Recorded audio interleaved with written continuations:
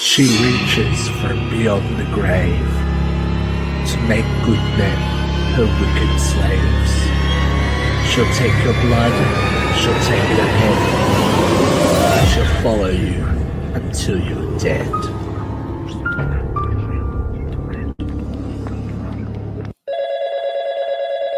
Hello, UCR. What's your favorite scary movie?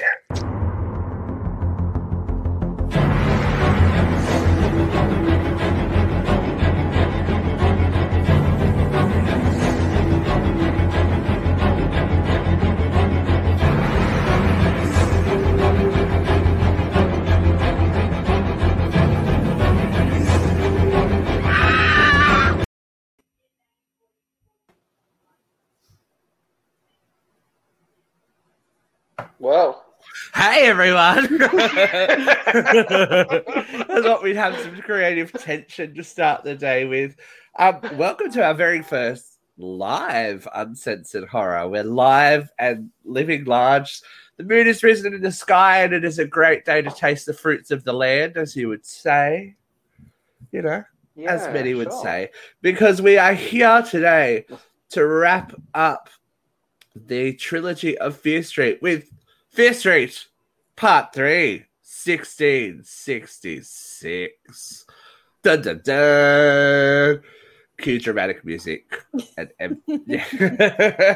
So let's just do like we did last week, a super quick overview, no spoilers. Let's start with Luke today. Look, I enjoyed this final entry.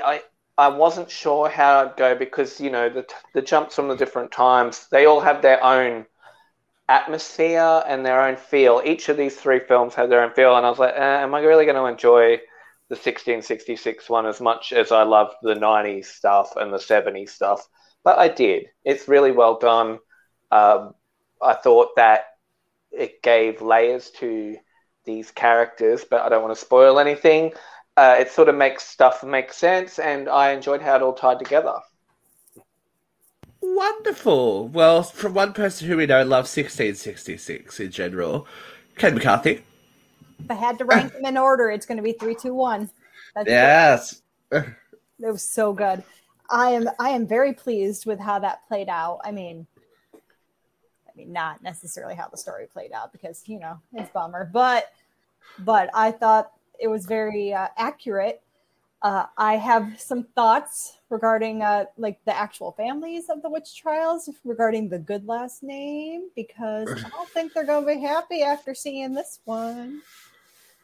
Oh, well, I think that they're used to it. They've had, like, what, 300, 400 years to get used to it. True. I don't think it's slander when it's, like, you know, historically accurate, is it? Well, I mean, did we ever actually prove that these families were part of the cult? Who can say? So let's jump straight into it. By the way, this is the the preface for every review we do. We're going to be full of spoilers. So if you have yet to see Fear Street 1666, please back away now. Come back and join the conversation after you have seen the movie because we're going to spoil it. You've been warned. Alert. And if you haven't watched any of Fear Street yet, what the fuck are you doing with your life? Good choice. All right. So where we last left off in 1978, it was actually still 1994. And Sarah, not Sarah, get with it. Dina had reunited Sarah's hand, her wretched hand, with her bones, and once again bled upon her bones, which we were then thrown back to 1666 Union, which was the consolidated towns of Shadyside and Sunnyvale together. Dina has, I guess, would you say, not really possessed, but assumed the role of Sarah Fear. Sarah's spirit is making her see exactly what happened in 1666. I'd say it's like a, when you... Like a vision kind of thing? What was that show that she touched things and she could Yeah, that's so Raven. Yeah, she's I guess she'd be empathic, kind of. I guess, but anyway, Yeah. spirits making us see things. So we get to see basically that all of our main characters are returned to us in different facets. Of course, her brother plays her brother named George in this installment, but then we have these two lovelies again playing sisters, Abigail and Constance. I think that they have a really great sister relationship, so good on them. And then we have these three back again. So excited to see them. They didn't. Oh, well, sorry, two of them. We didn't see much of them in this, but they were still back in there. They were Simon and Kate from 1994. They're back again. We also have Tommy Slater back as crazy. Well, is he crazy? This is the thing. He's either drunk or he's crazy. Do we think Thomas is crazy? He's crazy. I think he's drunk. But is he a drunk because of what he sees? Is he? Do you think he's a psychic that self-medicates? No, I think he's just a drunk with rotten teeth. Who can say? He says he sees things. He says he sees the secrets. And of course, we have everyone's, I'm not going to say favorite. She was a little bit more tolerable in this, I thought. No, she wasn't. This is Sam, but she's playing Hannah Miller in this timeline. So this is Sarah and Hannah Miller. Still up to their scissoring antics. Yeah, still up to their little lesbian antics. Well, so we get to see... He's saying he sees their secrets, but it's like the worst kept secret because everyone knows. Well, I feel it on in public. It's like dogging. But I feel like it was back in those days. Like, you see how small that settlement is in that shot. Right, so it's hard to keep a secret. It is hard to keep a secret, but I think secrets would be more used as a bargaining tool than actual secrets because you can't have a secret in a town that small. I think so. Everyone's secrets are currency. I would say if we want to get all diplomatic on it. I'm just saying he's drunk and he sees him flirting or whatever. I know your secrets. I see the secrets. Sorry. So we find out that yes, young Sarah's quite good with a knife when that poor pig. Fun fact, they actually do that for human births too. I know, I'm aware. Yeah, but you're usually getting some shots and some gas and whatnot, but the pig's just like up the duff with the knife and out comes the extra baby. Breach! Breach! Yeah, so she's quite good with the knife and she is taking one of the piglets. Calves. Hello. Piglets to one Mr. Solomon Good, who lives out amongst the woods in Union, who we find out his wife and his child have both died. More on that later. We have to talk about that. Am I the only one that thought the actor who played Nick Good was a babe, but only in this one? Like, he looked good as Solomon. Everything else was kind of like, eh. It was, look, some of them were hard to clock. I'm like, is that a different actor? Is that like, I was like, oh, okay.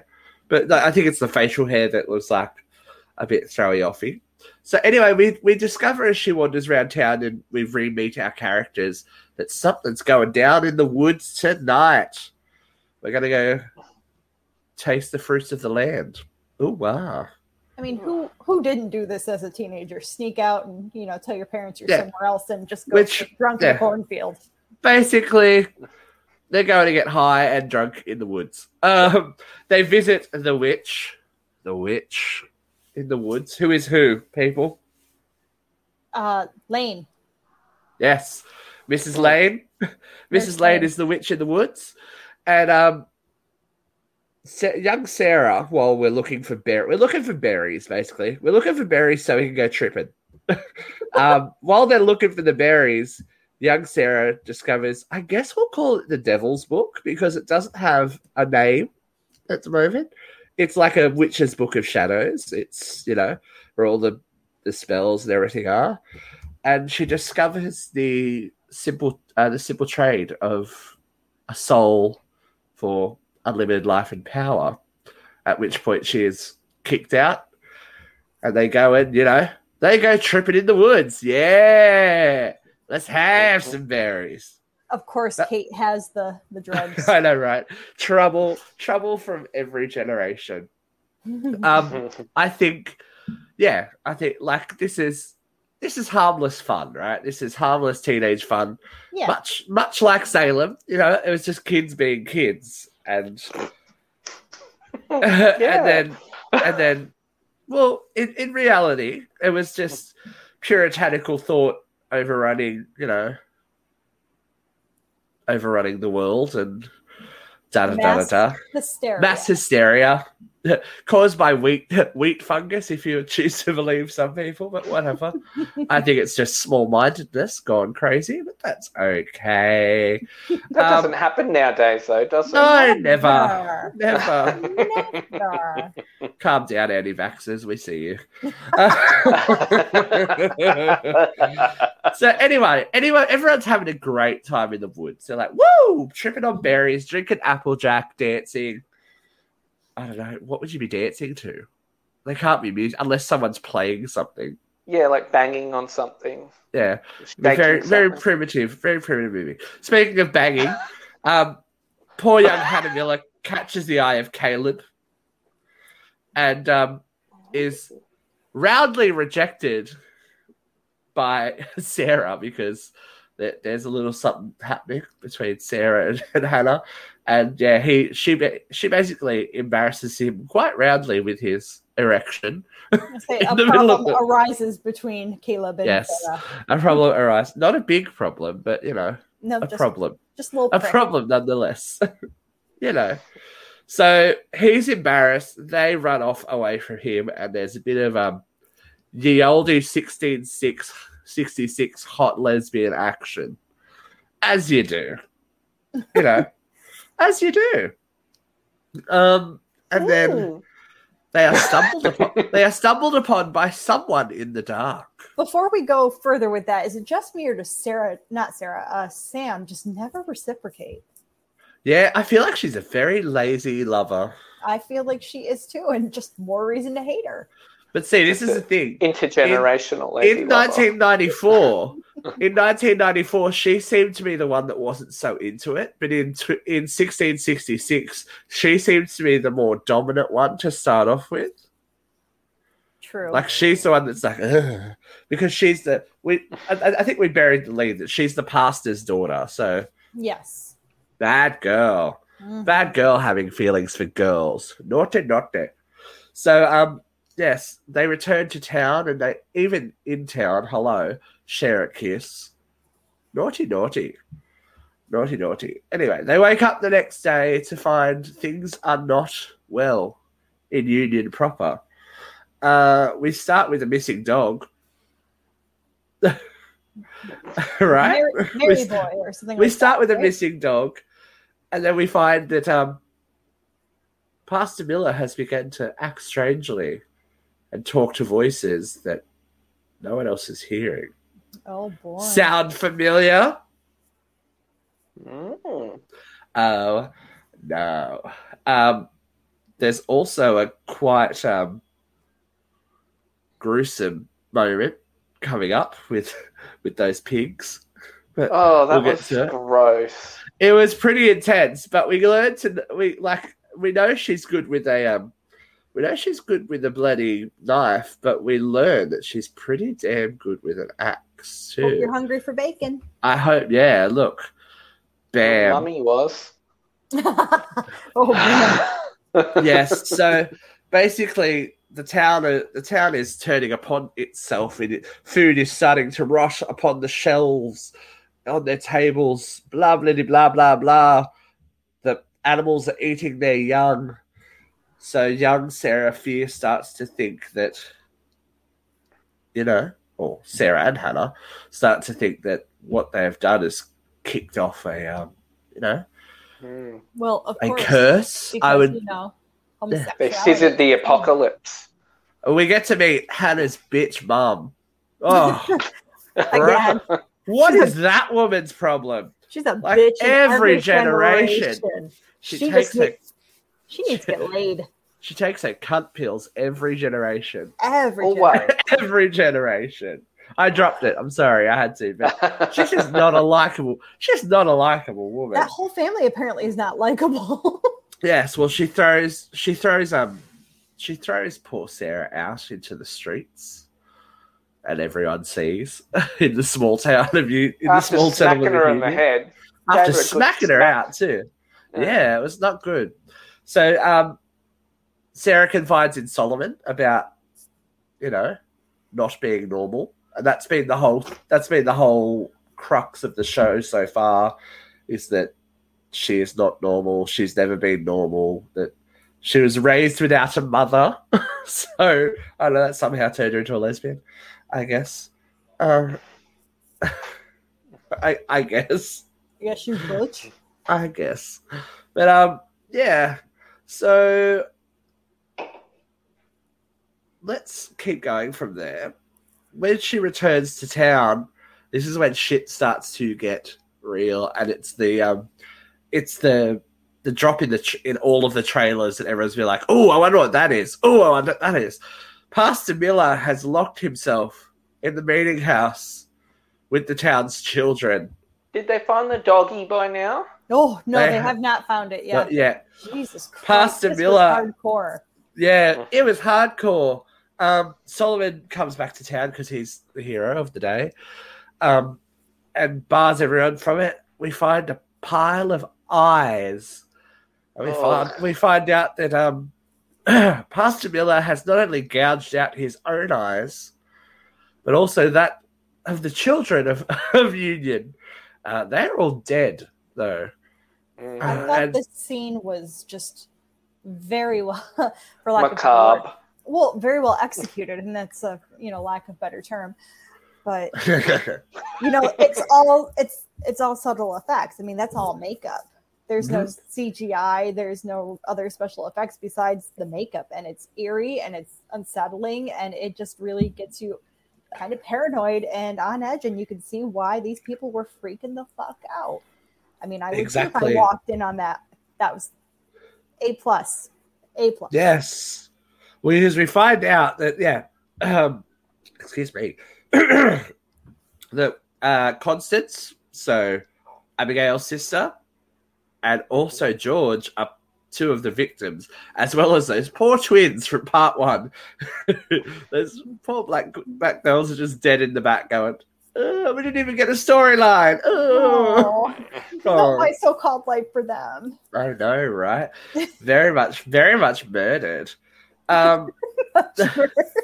Very much murdered.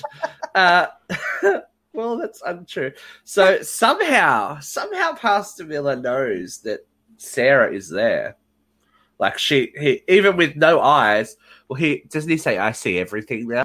Yes, I believe he says something along those lines. Yeah, I see everything now. He makes a beeline for Sarah to basically kill her, and then Solomon saves the day, impaling him on a very flimsy rake. But oh god, that skewered every organ. I'm pretty sure.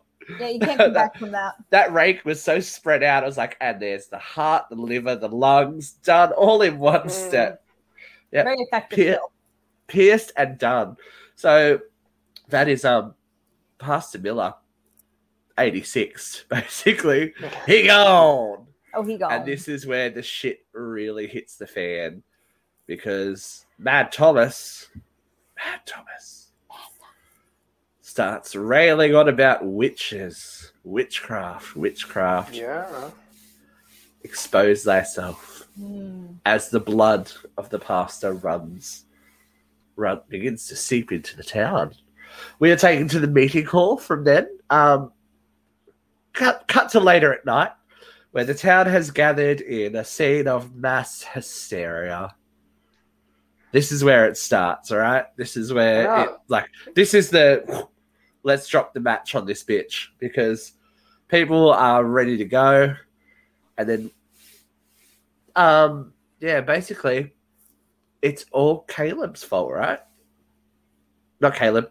Caleb? Yes. Caleb. No. Yes. Caleb.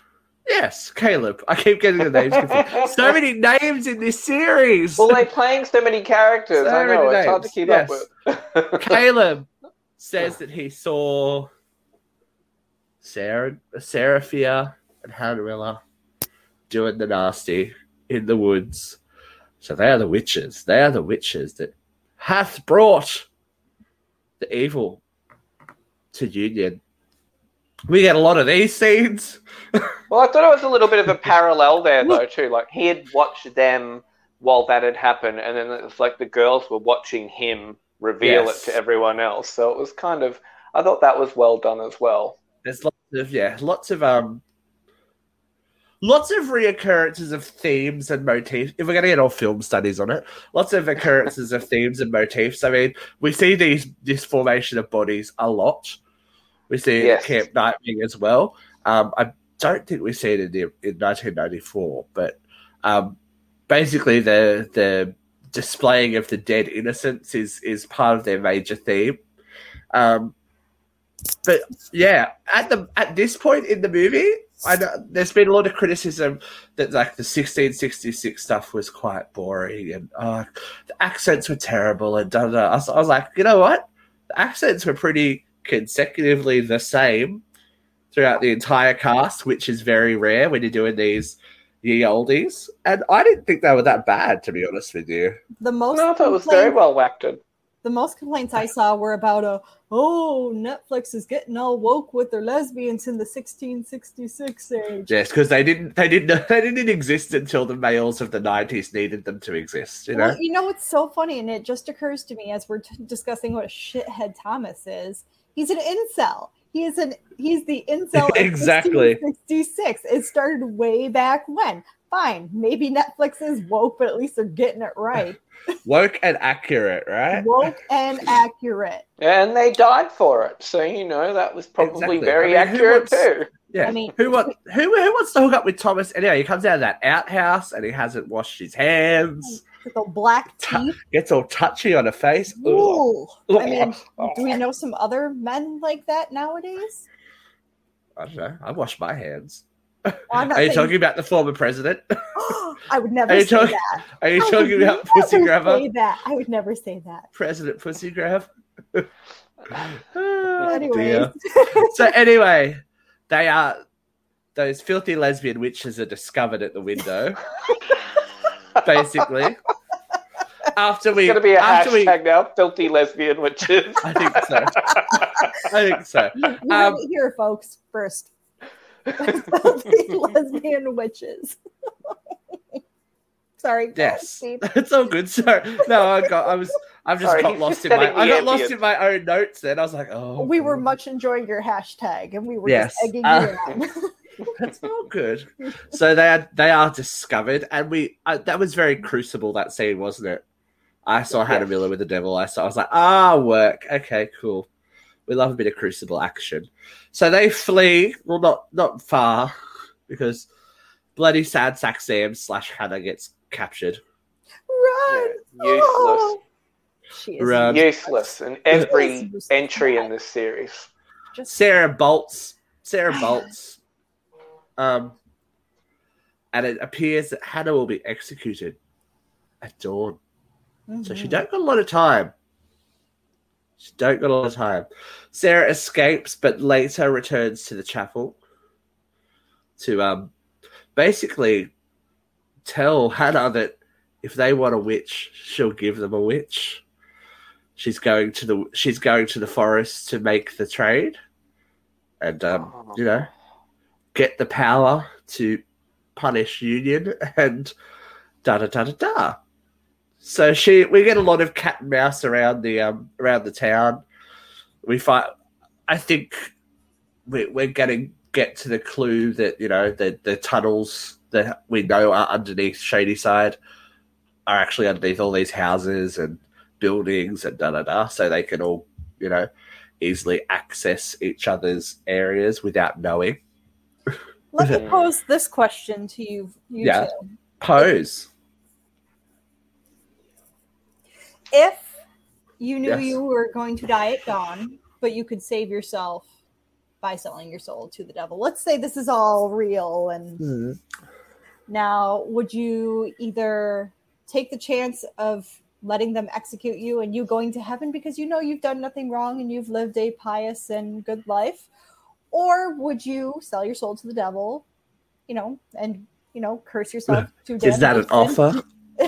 Just to have a little more time. What would you do? I think I'm going to go first. I think that if we were ourselves or these characters, we would already know that we were going to hell. Right? Well, True. Right? Yeah. It would have been drummed into you from birth, especially if you were Hannah Miller. You would know that what you're doing is the devil's work. So if they're going to punish you, if they're going to kill the person you love, and yourself if they catch you, what use is a soul? That's a very deep point. What use is a soul? You might as well get that last dig in and, make the rivers run red with blood. Look, I'm grim, but, Look, I would probably still, if we're living in this reality, I probably would not risk selling my soul. So I'm opposite to you, Steve. So no, I would just hang me high. Oh, no, vengeance is mine. My curse shall be upon the land. As if it isn't already. What about you, Miss McCarthy? Yeah, come on, Katie, your turn. I crave violence. Oh, duh. Duh. Mine. Vengeance is mine. Yeah, exactly. Exactly. So, Hashtag Katie Scissors.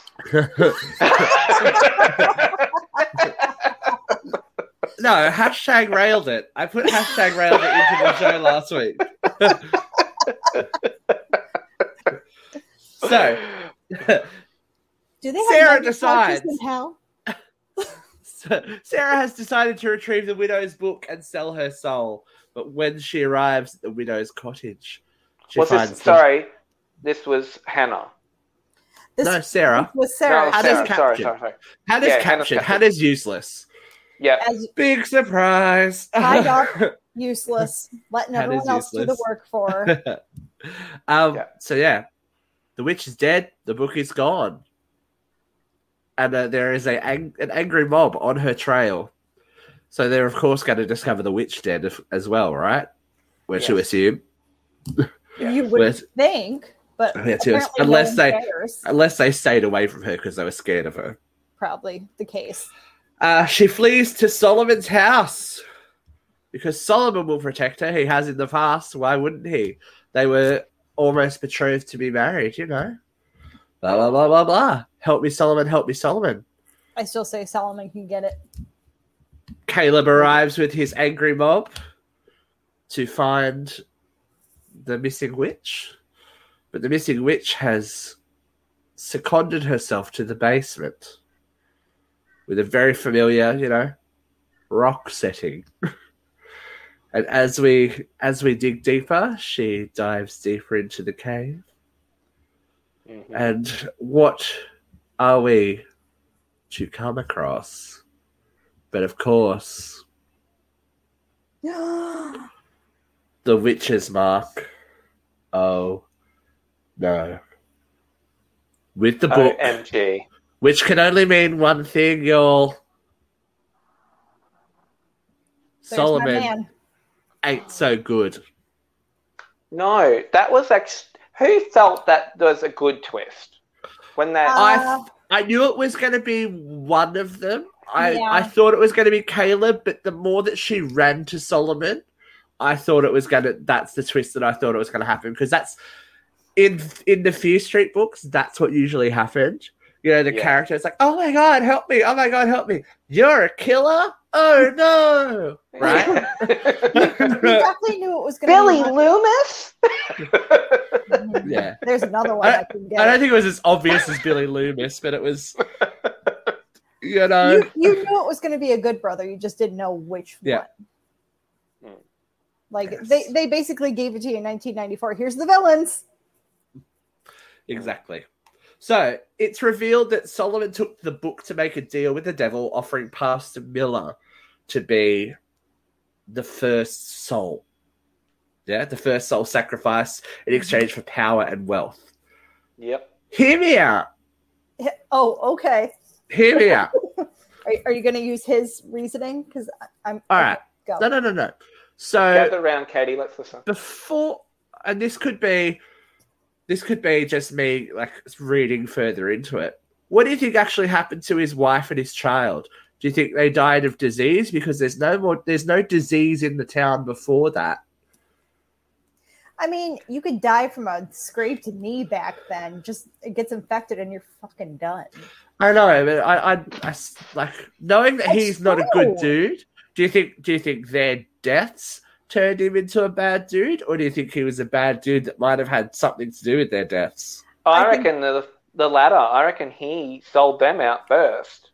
No, I think he's a scorned lover, and I think his death their deaths turned him evil. But this is the thing: was he in love with Sarah all along, and they were in the way, so they had to go? Snap. I feel like there's a little bit more story there that we could have, Well, I gotten feel into. like the violence don't. between Sarah and him in their relationship It's very passionate. It's very passionate violence these two have. We're Yeah, going to talk about in a sure. minute. Bit like the relationships I've been in. God, I mean, how's your You hand, should've just babe? made an agreement with him. Like, listen, guy, you can watch if you want, but like, you gotta keep my secret. But this is the thing. He offers to share the power with Sarah. He So wants to So share this is that where power you with two- her. This is where you two would have went, yeah, I'm in. Let's So go. Katie would have been like, "You've got a beard? Oh, I'll be the devil's whore." No, more or less, it would be like me offering to you, Steve. Like, listen, I'll be your beard. We can have But he was- eternal if it- life if it and was- wealth. If it was Solomon Good, you'd be like, "Oh, you look like Jared Leto. Let's go." Oh, clothes would have been off already. Like, yep, let's do this. So I'm the only one who would have went with the way Sarah went and just no, that's Actually, wrong. no. You would have been Hannah. You probably would You would have been tied up, and we're not doing shit. go like this. Lazy lesbian. Lazy lesbian. You're the Hashtag lazy top. lesbian. Now we did forget that Solomon gave her a token of his appreciation, which was the knife that we see her with earlier on. It's like showing a gun in a movie. If you show the gun, it's got to go off at some point before the movie. That knife is going to be put to a lot of use very quickly in this chase scene, which shows us the tunnels that we've seen in 1978. Yeah. Yes. That are underneath the grounds of Camp Nightwing, which are also underneath the grounds of Shadyside Mall, as we will discover, without going too much craziness. There is a very graphic scene where Sarah tries to escape up the outhouse rockerage and is caught by Solomon. Her wrist is actually, her hand is nearly severed by that knife, so that knife must be as sharp as a motherfucker. But she does say she has a sharp knife. She's good with a sharp knife. I thought he broke her wrist first. No, well, I think I watched it again last night. I think he grabs her and accidentally cuts her wrist. Oh, okay. And she's trying to get away while he's trying to stab her, and then the hand tears away. Oh. So the wrist must be being broken anyway for the bone to come. You know what I mean? For it to come away. Yeah. Oh, God, she just rips it off and runs. Rips her own hand off. That's how.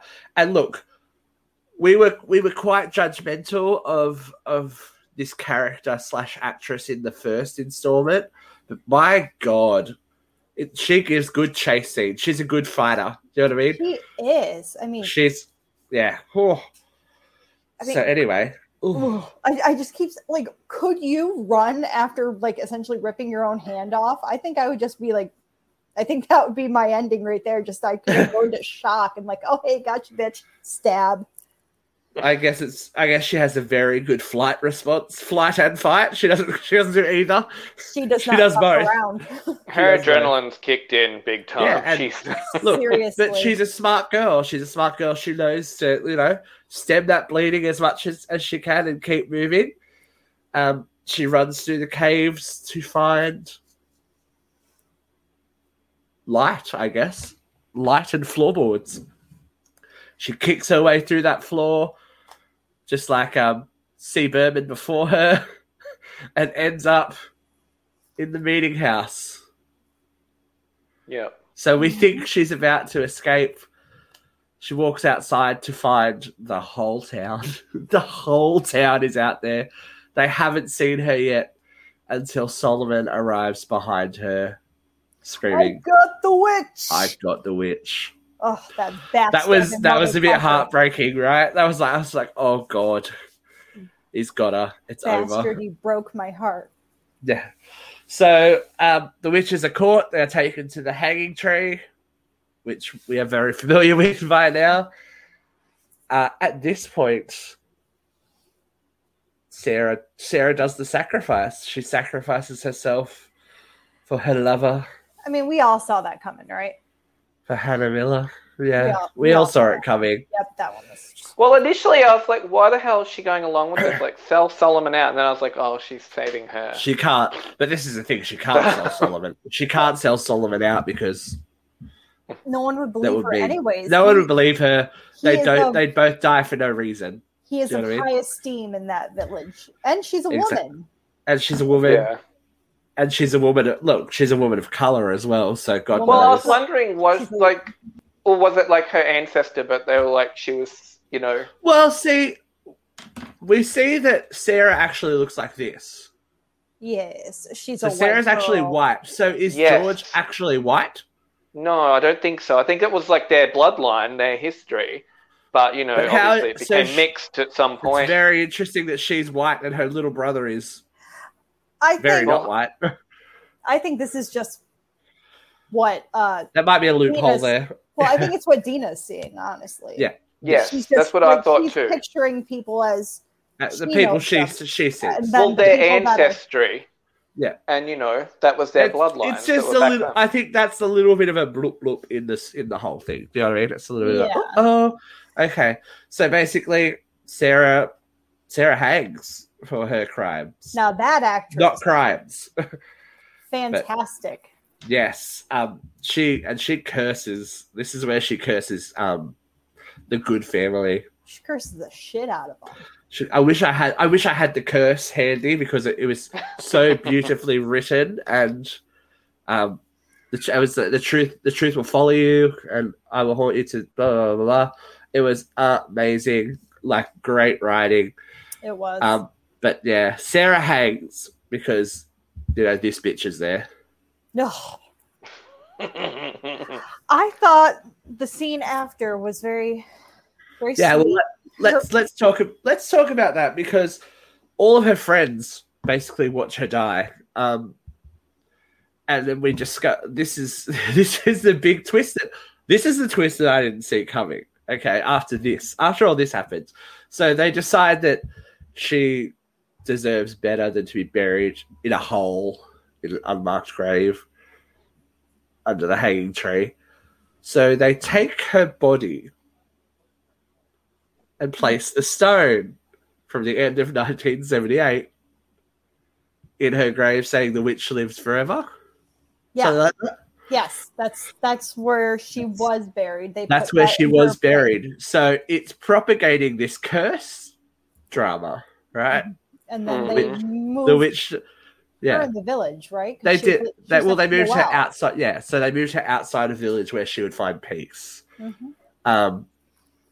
She was buried. That was actually quite touching to see her friends do that for her, even in this alternate timeline, because Yeah, I thought that was all sweet all too. those friends had sacrificed themselves in the future. Well, but- and they could have gotten into some real trouble if they were discovered. They probably Definitely. would have been hanged themselves. So yeah, that is where we end 1666 and we come back to the present day to discover. Yeah, well, the present day in that time. Mm-hmm. We come back to discover that young Dina has the revelation. Sheriff Good ain't so good. Good is evil. Cut to the title cards for 1994 Part 2. I know. What was going on there? Question mark? Who knew? I was like, okay, I feel you, Fear Street, doing this. I feel you. It's like, okay, cool. And so Berman's like packing shit then. She's like, uh-oh. Well, we're not even up to see Berman because Nick Good arrives, and as soon as he hops out the car, that lighting is different on that boy. It's like, oh, we know you're bad and we're going to light you like the stereotypical villain. Like, there's lots of dark shadows around the eyes and everything now, and he's starting to act real kooky. It's like, oh, shit, it's begun. So Josh, who is waiting on the main road, encounters Sheriff Good, and he's getting closer and closer and closer. By now, he's realized that, shit's hit the fan, because I'm sure the devil has told him so, obviously. Got a hotline to the devil. Dina miraculously, very quickly, grabs Josh and runs into the forest. Woo! Then steal Nick's car, leaving him stranded in the forest. Well, for 5 seconds. We go to Ziggy, but we're going to call her Ziggy because I can't call her Christine. She's Ziggy. We go to Ziggy, who's still watching her possess Sam. Ziggy is filled in on, we have to talk. It's one of those moments like, oh God, that's never good. So Ziggy's filled in the whole thing. I think she's a little bit heartbroken, right? Oh, definitely, because this is the man that saved the boy her. That she loved. Yeah, and she loved him, and she believed him, and she trusted him. And then he turned on her, but it confirmed. I guess it confirms all of those thoughts that she had, that everything was a lie.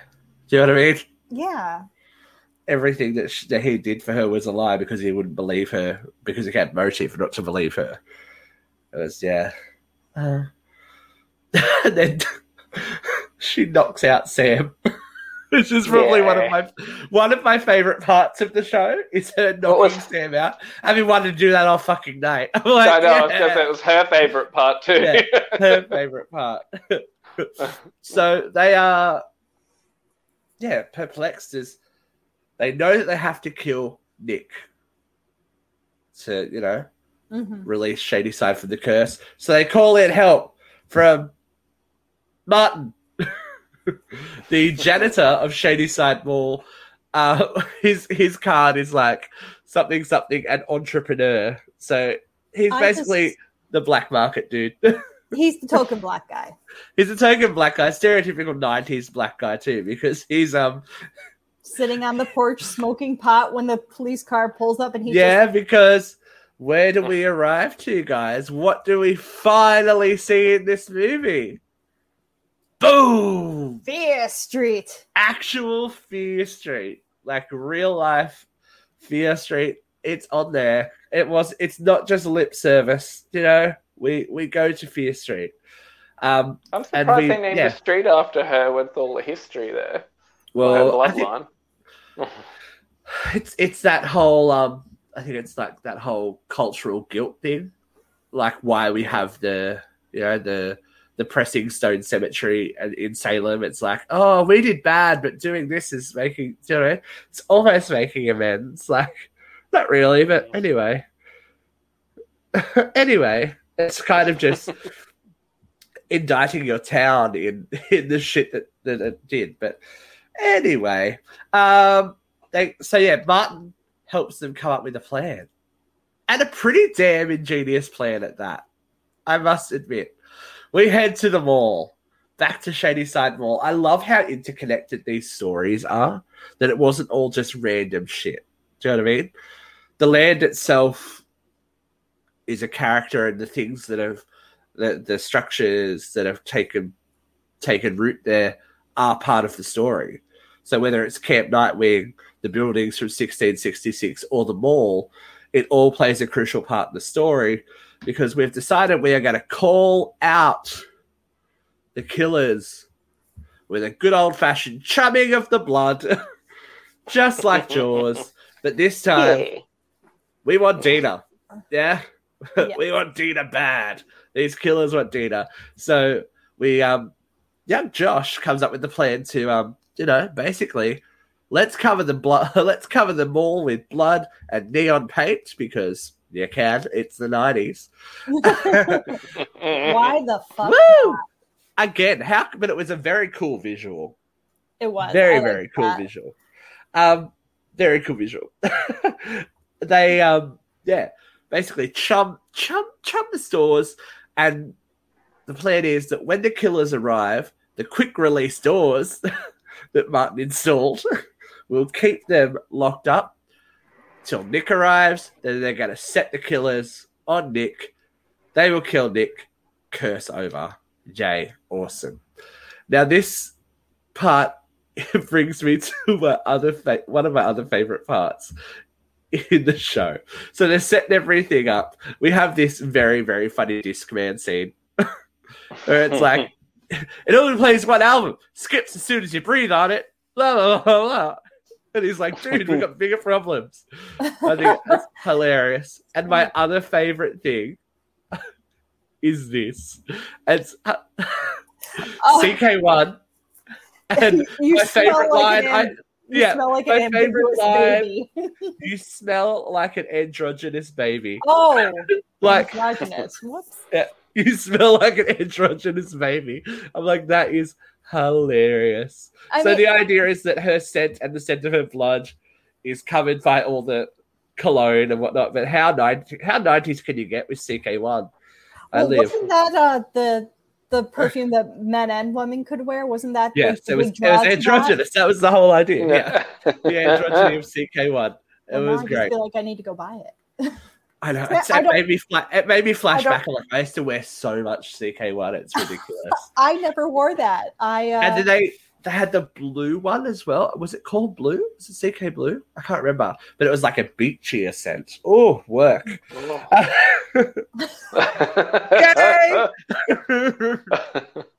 In his moment. All right. So, yeah. They think that they're all good until, the Shady Side Police Department arrive. All two of them. All two of them that are very roundly and quickly dispatched by the killers of Shady Side. So Harry Rooker, who is one of the creepiest ones, the guy with the bird and the knife. Oh yeah, that killed Ziggy. Oh, he licks people. Did you notice that? In the rewatch, he licks and smells people while he's killing them. Yeah. Oh, he's lovely. Yeah, it's not cute.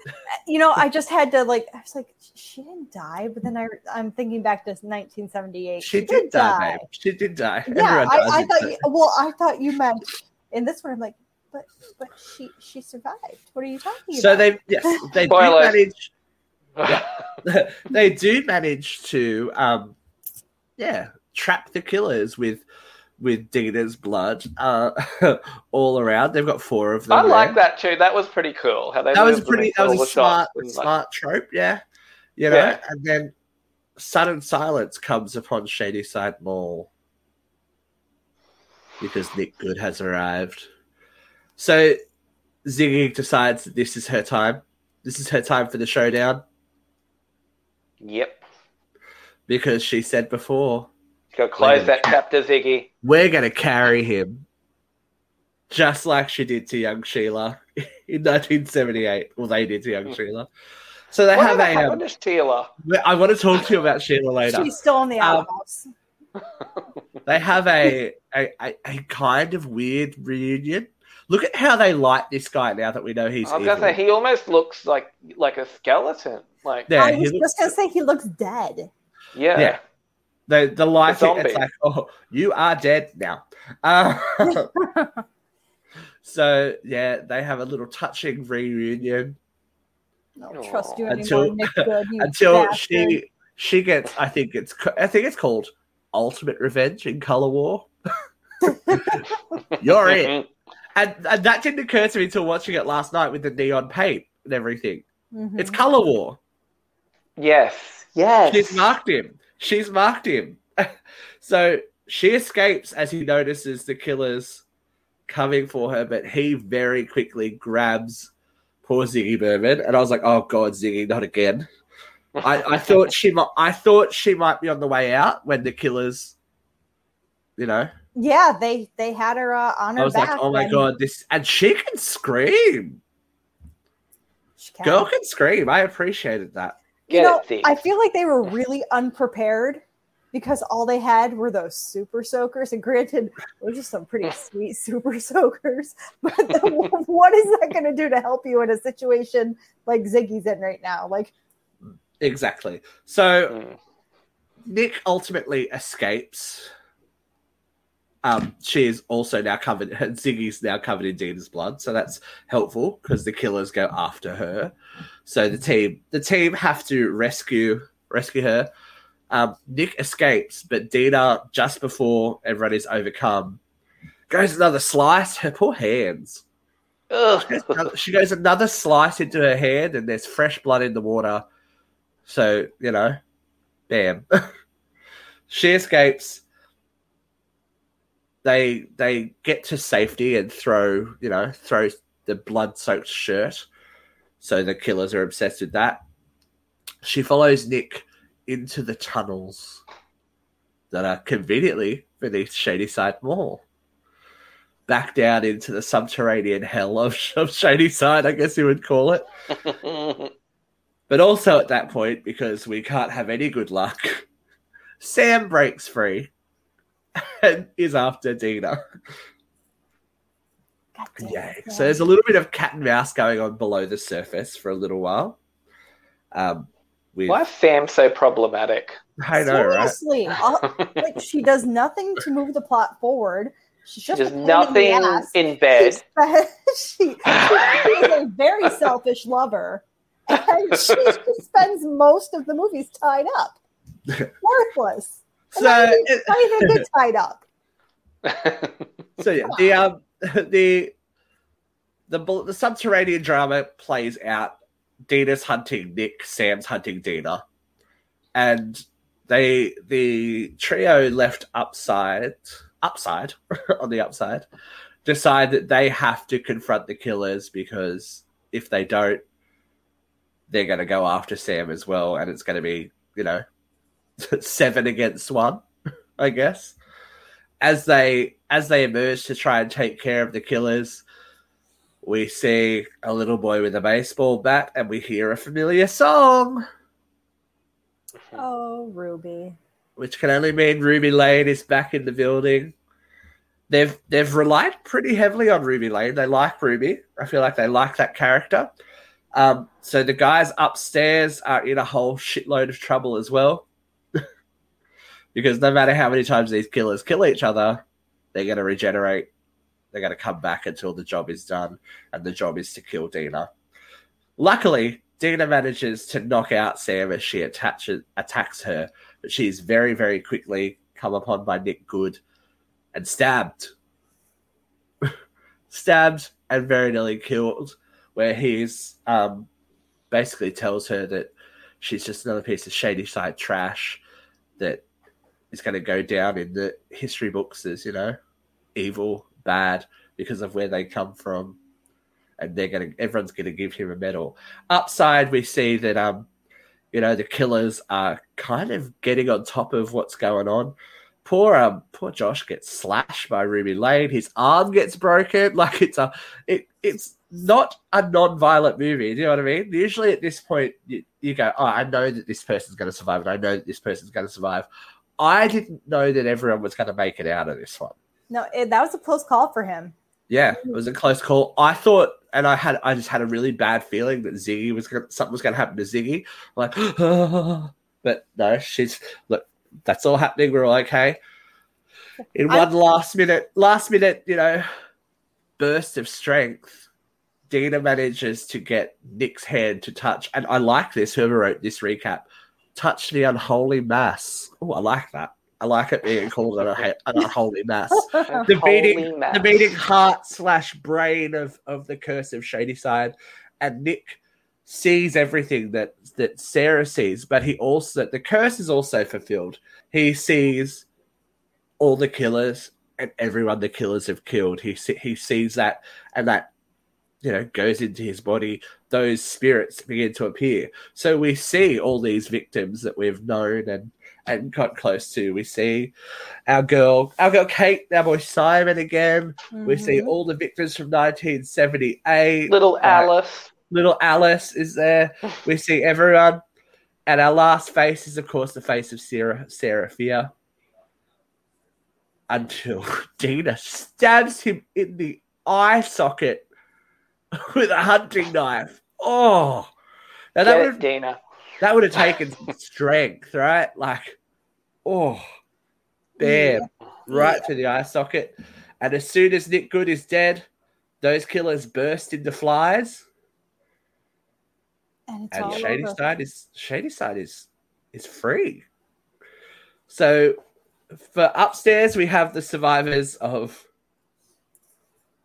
Izzy, Josh, Martin. Below, we have boring lesbian couple. Anyway, it's okay. Dina. Yeah. Sam and Dina find their way out of the tunnels. But where do the tunnels lead, y'all? Where do they come out at? Right into Nick Good's mansion, which, can we talk about this for a second? Because how did a police officer get, Yep, making that kind of cash. That's the deal. The deal was for power and wealth. But why didn't anyone go, how did he afford that? I guess they came from a family. Family generate. We see that good family tree on the wall. Oh, that's true. They probably just assumed it was family money. And did you notice how many branches are up the top? So many branches. And then at the bottom is my man, Solomon. There's not just the two good brothers that I think we have to worry about. Just quietly, I feel like there could be some more good in the future. Well, here's my question to you. So when the girls walk outside, this family kind of sees them and are kind of like, well, what the fuck happened there? Yeah. The guy gets in the car and gets hit by a garbage truck. Was that the other good brother, or was that just some random guy? No, it was symbolic that everything wasn't perfect now anymore. Because they were going to have hardships. Sunnyvale was safe. Sunnyvale was always the safe, good, happy place. But now bad stuff can happen in Sunnyvale too. Okay. Yeah, because I had to be Sunnyvale was the goods town. Yeah. Mm-hmm. Yeah. Nick's brother's the mayor. He was the sheriff. So it's their town. Their town will prosper. Whereas they kept all of those names, as we saw in the flashback, were Shadysiders, and their victims were Shadysiders. It wasn't. How do you think they picked their victims? Let's think about 1978. So it's Nick's turn. It's just a sacrifice. It's just a sacrifice of someone that they. Whoever that's the thing. It's the most random thing. It could have been someone they know. It could be someone that they've wronged against, or it could just be a complete random stranger. Well, that's what I was wondering. Did he just pick Tommy just to pick Tommy, or does he just have a hard on? Or did it choose both Tommy? The Burmy by the looks of the flashback, the good descendant has to pick the name. Right. Okay. Then the name etches on the wall. So he chose Tommy Slater. Yeah, so they all chose it. I guess that's a mystery to be solved at a later date. But yeah, once Nick is dead, everything evaporates. The unholy mass is gone. The names on the slate is clean. The witch's mark disappears. It's like nothing ever happened. Mm-hmm. Yeah. So we are, too clean an ending. We get a nice touching scene of Dina cooking for her brother for the first time. Yeah, I wouldn't eat that either. I would eat that. The doctor says I can't have that. It's like I would agree. Have anything in that. Yeah, she put ingredients and stuff in it. I cooked with ingredients and shit. It's like, okay. That's more of a reason why I'm not gonna eat it. pretty much. Exactly. So she drops him off at school where we find Martin is still going hard. Is he selling them stolen car CD players? Is that what they are? He's like, it's portable. It's like, not so much. And we find like a little, I guess, teaser. There's a nerdy girl going, you didn't SSD. It's like, of course, because you're from the future or whatever. It is Josh's online pal. She was cute. She was cute, but she's wearing glasses, which is never a good thing in Fear Street. Oh man, she was very sure of herself. I loved it. Like, I know what I'm talking about. She was in, out, and done. Meanwhile, Dina has gone to the forest with Sam to have their burgers and make out like they were going to in the first episode. But they've given Sarah a proper burial as she's, I think, gonna get, and labeled her the first Shady Cider, which is cool. And that's where we wrap, guys. There's a nice, crane shot. I mean, don't forget that. Now, did you watch post? No. Did ya? Yes. Let's not forget that, like any good movie these days, you got to stay till the end, or as much as the end if Netflix will let you see. Mm-hmm. Yeah, well, this one let me see it. Let me see it too. We go back to Shadyside Mall. Yeah, we see Shadyside Mall is all back to normal. Everything's beautiful. Life continues on as it does everywhere, really. We sweep through the tunnels. We go to the crime scene. We see the witch's book, which is piece of evidence number 13. I love. Mm-hmm. And then we see someone snatched it up. Them hands. See me with them hands. Well, I was Fear Street titles. So what do you think's going to happen? Well, we'll talk about that in a sec. So, that is the end of that trilogy. How do we feel? I liked it. I thought it was good. Well, I enjoyed that they made Sarah Fier just gangster as hell. She's the first Shady Cider. Yeah. Okay. Obviously, a lot of people are getting up in the analogy, like the lesbian thing and da-da-da-da-da. Yeah. But I think that discrimination and hate that was what brought about a lot of that anger towards those girls. Generations, and I think that fear. The sins of the past are still what we're dealing with today, and on how to inform people on how to be more accepting and more tolerant and understanding that, I think everyone can exist in this world. I think it was suitable. Yeah, I think it's very timely. I don't know, like, I don't think it would have been made if it was two male characters, but whatever. No, but look, and I know we've made jokes about the lesbian witches, but I think it could have. The story worked well because that's it. Everything made sense. The themes made sense. The characters made sense. I mean, and more importantly, I think it was probably just more that actress. I didn't like the relationship, but it made sense across 3 individual movies, but it made sense as a whole as well. The only thing that I can think, there's 2 things I can think of that weren't like tied up really well, and one of them I want to talk to you about. But obviously, the whole black-white thing in 1666, whether that's what we were seeing or that was the reality, that's that's a bit of a murky loophole. The other thing is, why was Sarah Fier white when Dina was in that role? I really do believe it was Dina's ancestor. But then why is her brother black? Because she's seeing everything through her own views. I don't know. But then everyone else should have had another double. Do you know what I mean? Well, why would Sarah Fier be white and her brother black? Exactly. You don't get to see whether he was actually white. Exactly. So it's just not spelled out for us, which is fine. Yeah. If you've got a brain, you can think about it. That's fine. Yeah. We wonder what happened to Sheila, right? Yeah. Sheila's like blah blah blah blah blah. Cast your minds back 2 weeks. Okay. to something Kate said. What did Kate say? Like me, I had a Kate, or Kate in the movie? Kate the movie. Okay. I had a relative that was at Camp Nightwing. Sheila. No. Sheila. That's my theory. Sheila. That's my good theory. theory. Sheila is either her aunt or a cousin or something like that. Listen, that survived. With Kate's attitude, I could totally see it. That came to me. I went, I know what happened. So I'm waiting for confirmation on that. That makes sense. Yeah, I think that this, as a whole, is an amazing piece of work, considering it had taken so long to get to being made and then to get to being shown.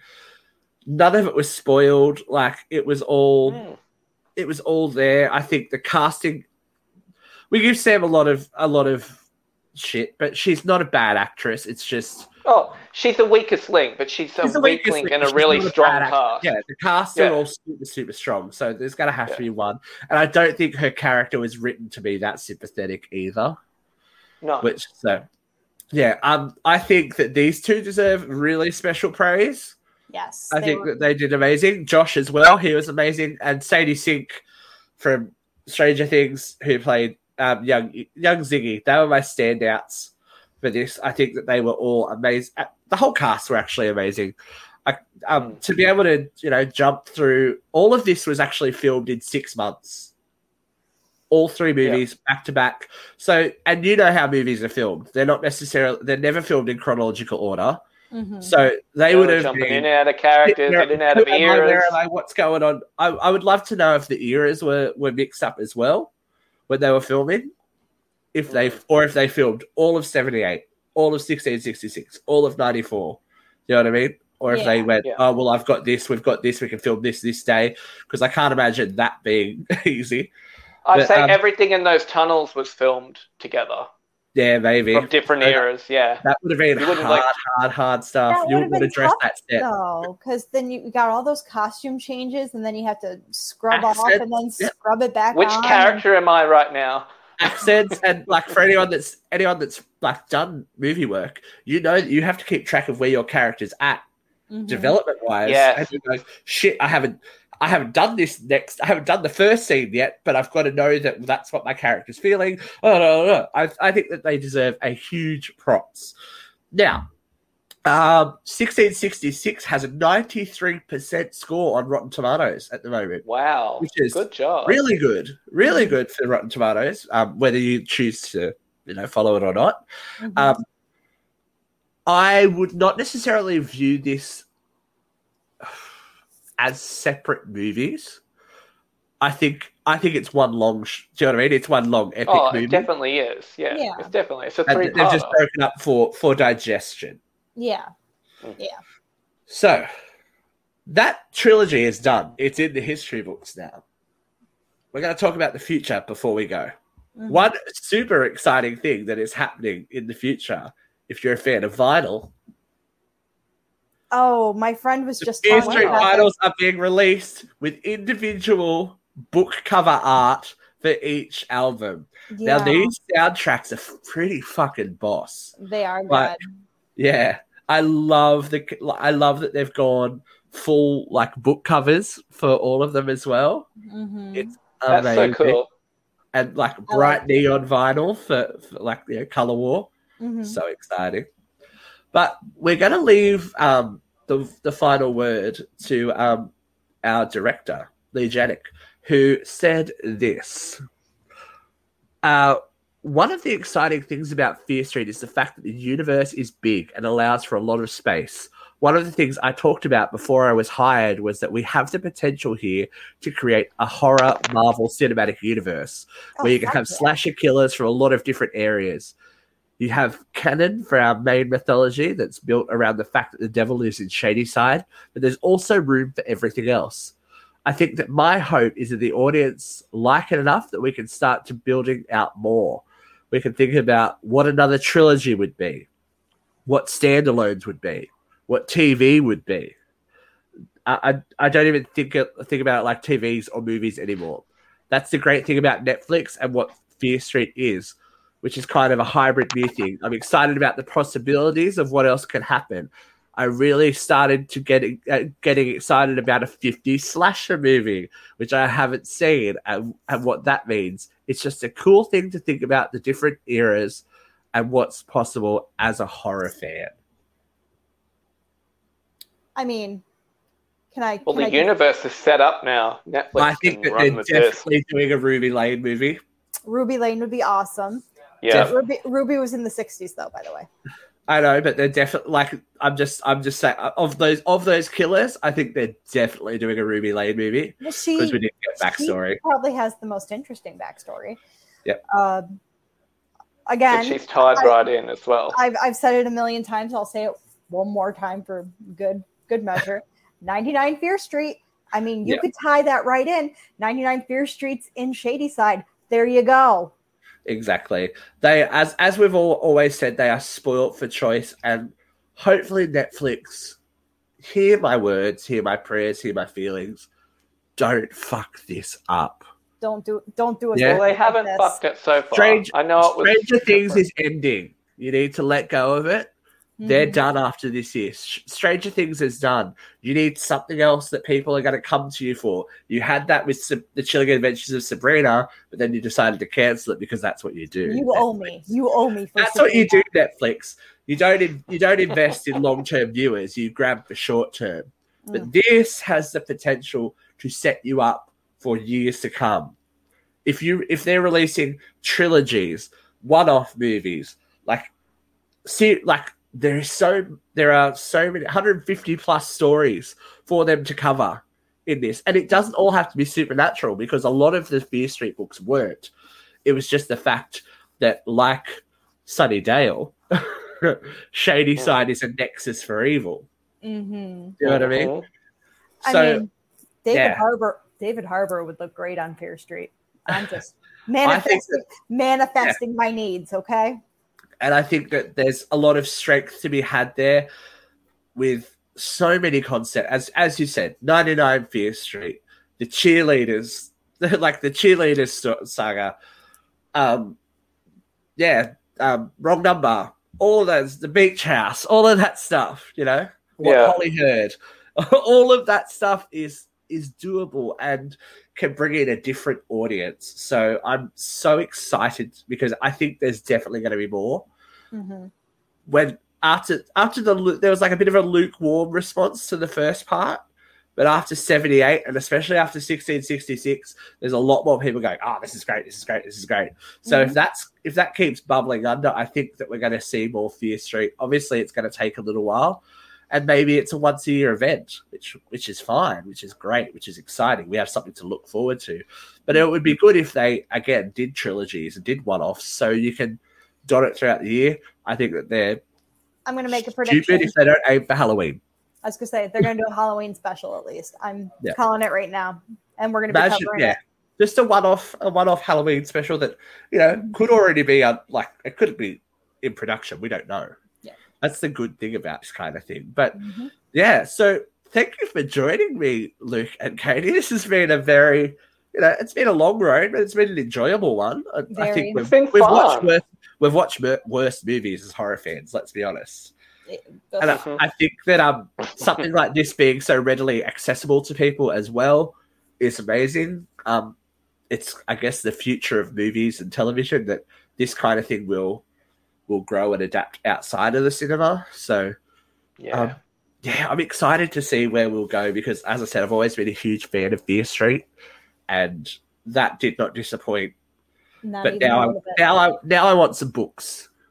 Now I want some book adaptions. You know what I mean? Yeah. We've had you set it up, so now run wild with it. One of my favorite things in the world is there's a picture online of a map of Shadyside. And it's got all the locations where stuff happened, and you see how interconnected the town is and stuff like that. So that's what I want. Give me a Fear Street cinematic universe. I'm ready for it. I think they're going to. I think we deserve it. I think that would be fantastic to have a horror Marvel universe. That would be it would be gold, right? So, it'd be everything. Moving forward, we do have some other stuff coming up for Uncensored Horror. Obviously, the big standout bigness is coming in October when we go back to Haddonfield, and that's what I'm excited about as well because it's small town. It's going to give us a bit more for Halloween.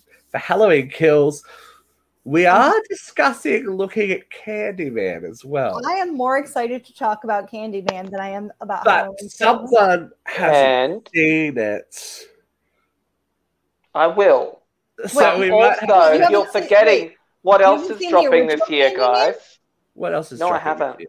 Oh my God. Tony Todd had real bees in his mouth. No, I'm saving this. Katie, I will watch it. I promise. you. But It's we so also good. can't So forget our little friend with the red hair. He's coming back. October. Chucky? You don't fuck with the Chuck. And he's allowed to say fuck 10 times per episode. I read. Oh, good boy. So Chucky's allowed to swear. I'm not. Yeah, I've been seeing a lot of about Jennifer this either. Tilly as Tiffany lately, all over the net. Yeah, no. there's a longer trailer dropping any day now. I'm not a huge fan of the Chucky series, but although I love Jennifer Tilly and Devin You will grow. Sawa, I think you're going to grow to love it. Because Devin Sawa's in it, and that man has aged so well. The synopsis is that it's small town. It's set in a small town, and a gay teen finds Chucky in a secondhand store and brings him into the community. So we've got more queer representation coming up in sci-fi. Whoop, whoop. So, Sci-Fi Network, sorry. A new trailer for Chucky the series is dropping anytime soon, and something else that will be dropping it. I can smell it being attached to Halloween Kills. Yeah, I can see that too. I can smell it being attached to Halloween Kills. They'd be stupid not to. We're gonna hear the voice of Ghostface again. Oh, can we please? January 14th. It's not far away. Do the Scream series, please? Can we I just feel do like it? we might do it even if no one wants us to at this point, right? I don't care if anyone wants to see it anymore. I'm done teasing about it. I want it. All right. So if you like what we're doing, please let us know. No one has commented yet, so if you comment and give us some feedback on one of our Uncensored Horrors, you'll be the first. And I don't know, we might give you a prize or something. I don't know. But if you don't already follow. Request Scream for me. Thank you. If you don't already follow UCR, we're on Twitter, we're on Instagram, we're on Facebook, we're on YouTube, we are also on TikTok. So, follow us. We're going to add TikTok to that. Follow us for all the goodness, because we do like to drop these Uncensored Horrors, at will and go, hey, surprise. So you never know what holiday or what might take our mood with. There's some horror releases that we haven't talked about that are coming up that I've talked to people about. We'll see.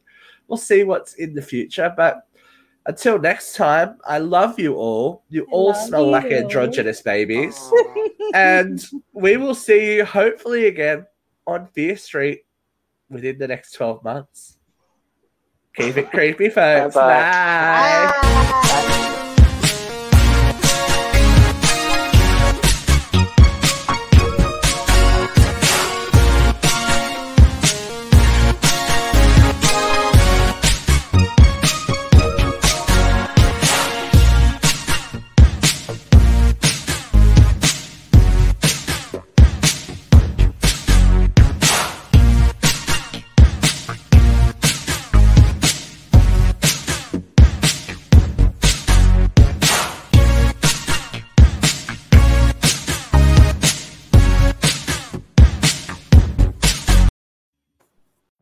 Every day, we rise, challenging ourselves to work for what we believe in.